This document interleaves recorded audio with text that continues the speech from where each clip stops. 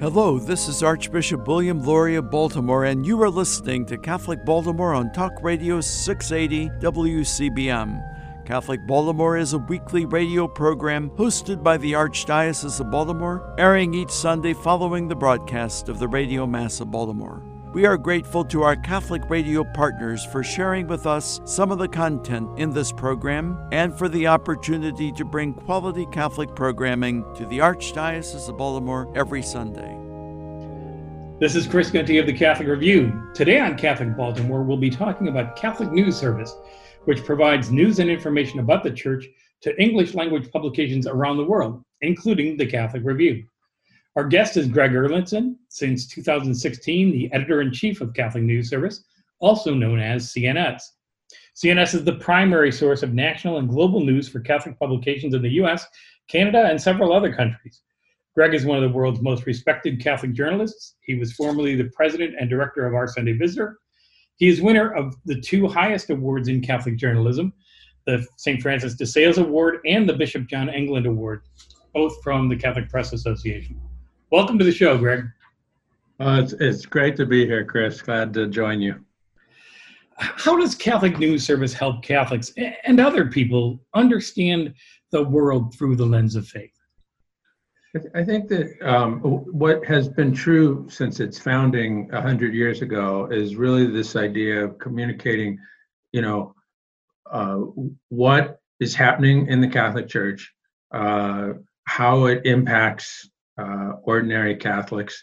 What does the Church have to say about events that are taking place in the world? And to a certain extent, even though our function is not primarily catechetical, also when necessary, explaining what it is that the Church teaches, for example, in areas that may be somewhat controversial or poorly known. So all those ways, it helps bind Catholics together, deepen our knowledge of the faith, hopefully inspire us and hopefully form us better as Catholics. You've worked in the Catholic press under quite a few different popes.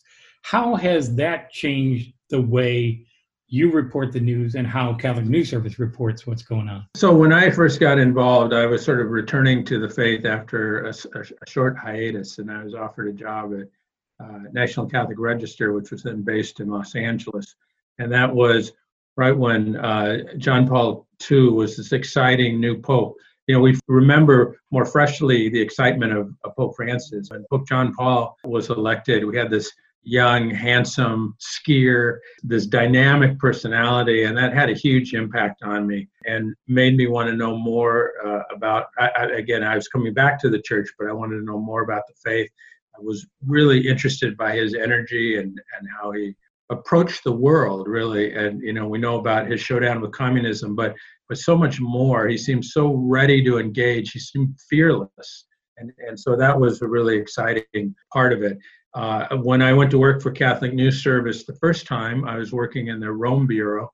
Back then it was called National Catholic News Service. And I got a chance to cover John Paul II close up and personal, and again at a very rich moment in his papacy before his health declined and he slowed down significantly. And then I went to work for Our Sunday Visitor, and there I was involved in coverage of Pope John Paul II, but also Pope Benedict, who in many ways was an extension of the John Paul II papacy, but was also brought his own gifts to the papacy. And finally with Catholic News Service, and Pope Francis. So it's been really exciting. And I think one of the things that we're seeing from a journalistic point of view is how the Church is wrestling with how open it should be, how transparent it should be. And I think from a reporter's point of view, this is really critical. I mean, this awareness, this access that journalists have with John Paul II giving interviews, long interviews on the plane. I remember some of the stories. He would actually wear out the journalists. He would get stronger as the trip began, as the journalists were worn out. 2 weeks in Africa, the journalists were thrashed, and John Paul II was ready and raring to go. With Pope Benedict, his was more of an intellectual papacy in some ways. His writing was so brilliantly clear but less so perhaps engaging, except he would do one-on-one conversations with someone like Seewald, a German journalist, and he would do long interviews with him. But the access wasn't quite the same. The comfort with the journalist was not necessarily the same. And then, of course, with Francis, he's willing to take on all comers. So he'll have one-on-one interviews with journalists. He'll have group interviews. He'll talk on the plane. I think one of the most memorable ones was after some of the allegations made by Archbishop Vigano when he was talking with the reporters on the plane flying back from Ireland. And in a sense, he was challenging the journalists to do their job, which I thought was kind of an amazing moment.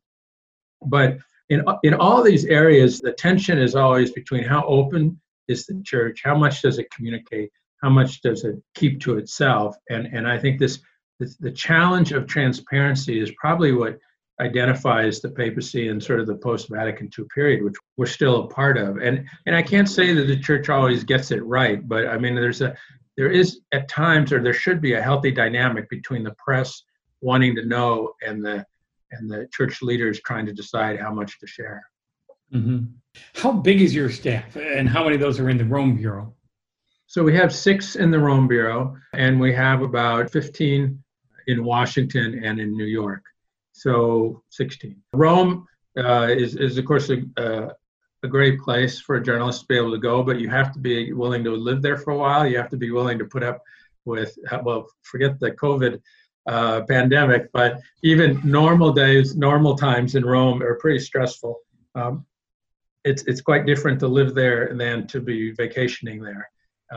So it takes a certain hardy breed to be there as well. And then we have in New York, we now have 2 people, the head of our sort of movie review effort, and then also Edmund Brosnan, who's head of special projects like Origins that we publish as well. And the rest of us are in Washington, which is really kind of an appropriate epicenter for news gathering in the United States. Why is that Rome Bureau so important to your clients? I know it is to us. I think that part of it is that we become, more and more, I believe, we become more and more focused on the papacy. That probably is following trends that are happening in the secular world as well. We focus less on Congress, we focus more on the president. I think we have been focusing more and more on the papacy, and especially with these very vibrant personalities like John Paul II and Pope Francis. I think that's one part of it. The other part is that I think Catholics want to make sure that the information they're getting from Rome is accurate. And I think a Catholic news service like ours is critical for making sure that you are getting the news. There's so many examples of times when the secular media, which is not necessarily always focused on the Vatican and certainly not tuned into it from a Catholic perspective, may not get a story completely right or may be incomplete in their reporting. And I think we view ourselves as playing a really important role, that if we're reporting it, that it can be trusted. But just a small example is, the use of anonymous sources. I think that's something that's taken more or less for granted in the Italian journalistic context, but we try very hard not to do that. And sometimes that means that we're not reporting every story that pops up on the rumor mill. But I believe that it's really important that Catholic News Service retain its credibility, that if we're going to report it, we've got some very factual, concrete basis for saying whatever it is that we're talking about. Well, I know that we rely very heavily on the Rome Bureau, certainly not only for the coverage of the Pope, but also for making sense out of what's happening coming out of other various diocesan offices. It makes a big difference to the Catholic Review and to our readers, I'm sure. I suppose you had big plans to celebrate the service's 100th anniversary. How are those going? What happened there? We have not forgiven the pandemic for completely destroying all of our plans for celebrating it. And I'll be honest, we're sort of scrambling right now. Once we all started working out of our houses, I mean, I got to give absolute kudos to the staff. We have a highly professional staff that has a lot of experience. And we made the transition from working in an office to working at home without a hiccup. We haven't missed any deadlines. And we've been staying on top of stories. I wish we had about 6 more bodies to be able to throw at things, but we really they've done a great job. But one of the side effects is that we have not been able to celebrate our anniversary. We're looking forward to having a mass and reception at the USCCB headquarters. We had plans for the Catholic Media Conference in June.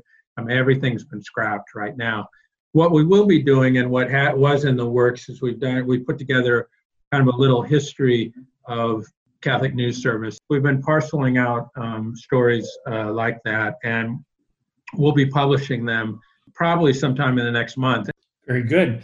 We'll take a short break, and we'll be back to talk with Greg Erlandson about Catholic News Service and the service's 100th anniversary. This is Chris Gunty, and you're listening to Catholic Baltimore. Catholic news from the Archdiocese of Baltimore and around the world with the Catholic Review. In the silence of the Cathedral of Christ the King, Archbishop Gregory J. Hartmeyer, a former principal of Archbishop Curley High School in Baltimore, was installed May 6th as leader of the 1.2 million Catholics in the Archdiocese of Atlanta. The installation Mass looked unlike any other in the 64-year history of the Church in Atlanta. Amid the coronavirus pandemic, the group in the cathedral was limited to 12 people, keeping apart from each other. Pope Francis appointed Archbishop Hartmeyer as Archbishop on March 5th to fill a vacancy when Archbishop Wilton Gregory was named to the Archdiocese of Washington last April. A conventional Franciscan, Archbishop Hartmeyer is a native of Buffalo, New York. He spent the early years of his ministry in the Baltimore area, serving as a religion teacher and guidance counselor at Archbishop Curley High School in the late 1970s and 1980s. He was principal of the all-boys school from 1985 to 1988. You can read more on this story at catholicreview.org. Bishop Kevin C. Rhodes of Fort Wayne, South Bend, Indiana, and 5 other bishops have concluded that the alleged apparitions of Our Lady of America, said to have taken place more than 6 decades ago, were not of supernatural origin. The investigation concerned numerous apparitions reported by a sister of the Most Precious Blood of Jesus of Dayton, Ohio, between 1956 and 1959. Bishop Rhodes is a former rector of Mount St. Mary's Seminary in Emmitsburg. For more on this story, visit catholicreview.org. From the virtual newsroom of the Catholic Review, I'm Kevin Parks.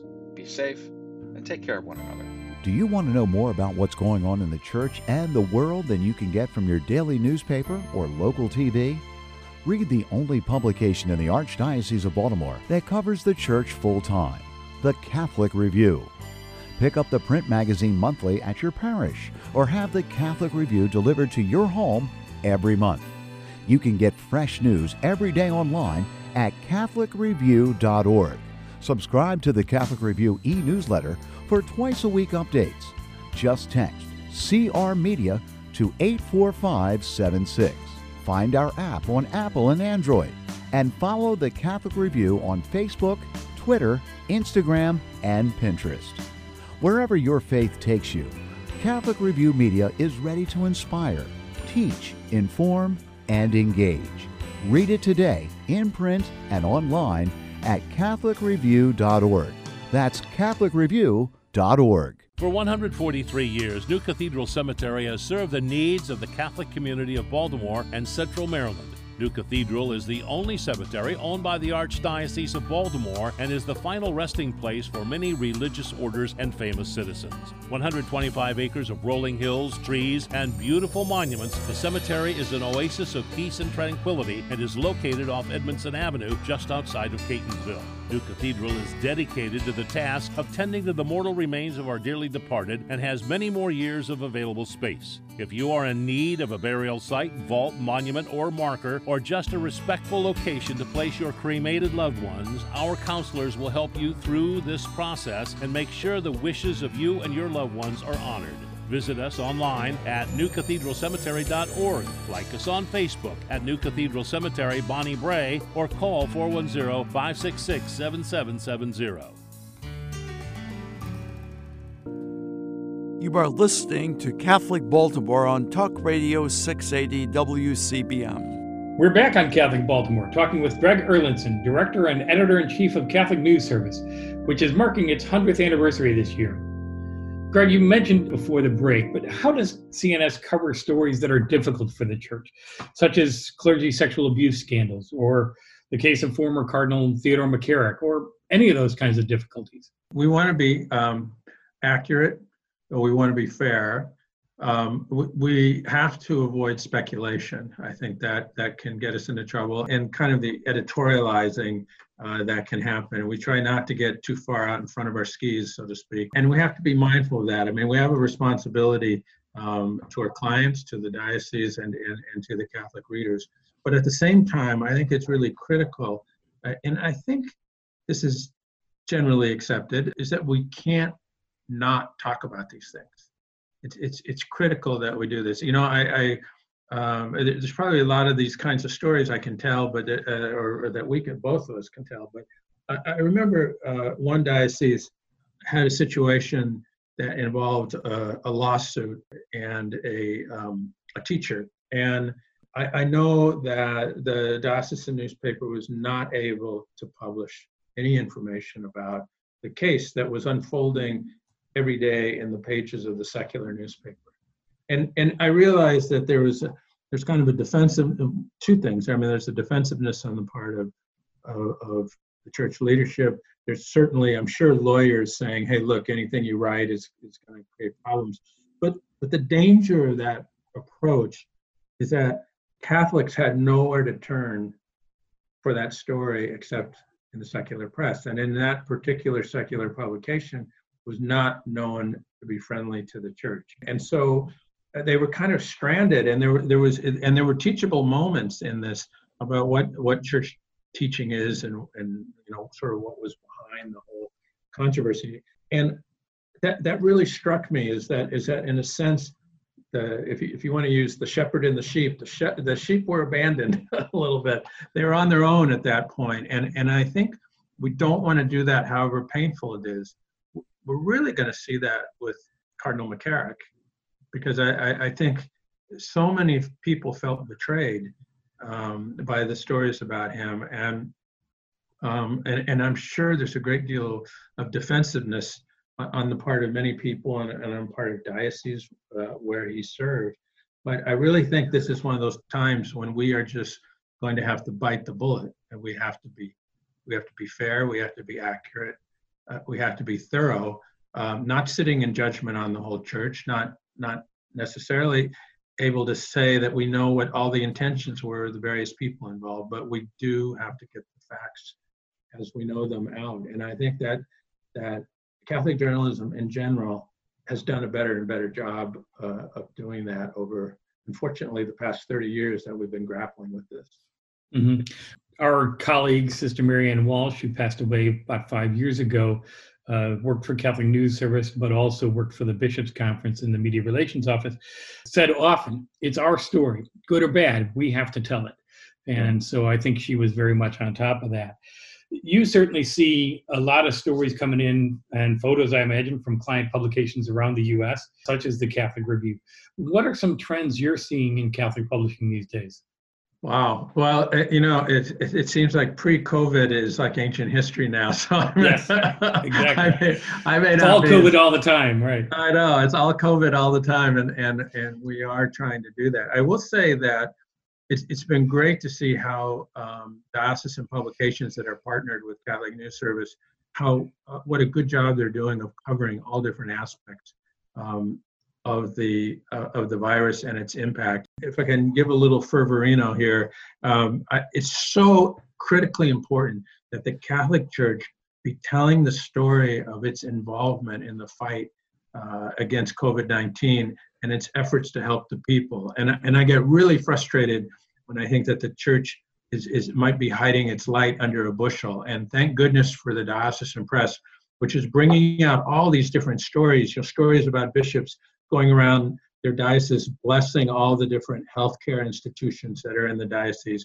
or stories about a chaplain who's spending all of his days at a hospital and trying to figure out how to anoint the sick and the dying without endangering himself or others, or a nun who's working as a physician assistant in a ER room, I mean, or Catholics who are manning food pantries and Catholic Charities centers, my sister being one of them. I mean, there's the church is everywhere in this epidemic. And I think it's so critical that we tell that story so that even though people are not able to attend Mass right now and they're not able to put their envelope in the basket, the church is worthy of support and needs support because we're out there helping all these thousands and thousands of Catholics. And that is what really concerns me is wanting to tell that story. And that's what, I've given talks to the staff saying we need to be getting the story of what the church is doing. And by church, I mean us. I mean Catholics. I mean, all these journalists like at the Baltimore Review and Catholic News Service, they're working longer, harder hours at home trying to get these stories out. And that's just a part of the sacrifices. Apart from COVID-19, and I agree with you that it's important for us to tell the stories that are going on in our dioceses, but why else is it critical for dioceses and archdioceses to have a strong Catholic publication? It plays a whole series of roles. One is it just keeps Catholics informed about the issues of the day. They're not going to be looking at those issues, whether it's abortion or the death penalty or immigration or whatever the controversy du jour is. They need to see it through Catholic eyes. They need to understand what the church is saying. They need to hear from their leaders. They're not going to get that from the secular press. They're not going to get that from the half-hour evening news broadcast. So that's one important aspect of it. And of course, information that will help them know more about their faith. That also comes through the Catholic press. But I think there's another function, and I want to call attention to one area where I think this is really true. There's a diocese in the Midwest recently that closed its newspaper. And my son happens to live in that diocese. And he doesn't know, he said, it's what brought us together, and now I don't know what's happening. And I think that's this binding aspect of the Catholic press. And that can happen in a variety of ways, but I think print publications is one aspect of it. It comes into your house and you look at it and you know what's happening out there. And then there's blogs and podcasts, and you can go online. But in all of that, we're sort of identifying as Catholics and we're connecting with other Catholics. And I think that's just absolutely vital. And I hope that the bishops value that service of the Catholic press, because if that goes away, there's nothing else that quite does the same function. I would agree with you. We have just a little bit of time left. What are your plans for CNS for the future, for the next 100 years?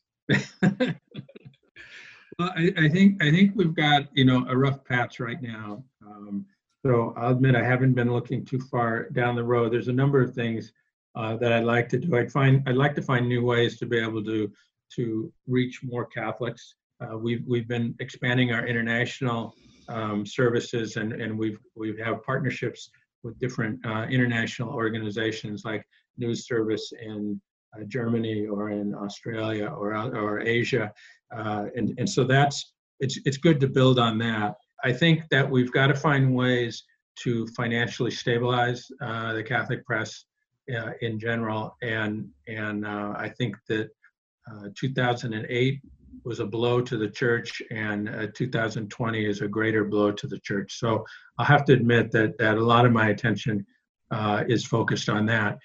Clearly, the means of communication are changing, so CNS has to change with it. We have to be able to provide our information however our clients and readers want to read it. So that means it's got to be able to go digital, it's got to be able to serve radio, it's got to be able to serve television, it's got to serve traditional print as well. So I think that sort of technological dexterity is something we really need to build on. Very good. We've been talking today with Greg Erlandson about the Catholic Press, about the 100th anniversary of Catholic News Service, where he's editor-in-chief. Thanks so much for being with us today, Greg. Chris, it was great to be with you and your listeners. Thanks. This is Christopher Gunty of the Catholic Review, and you've been listening to Catholic Baltimore.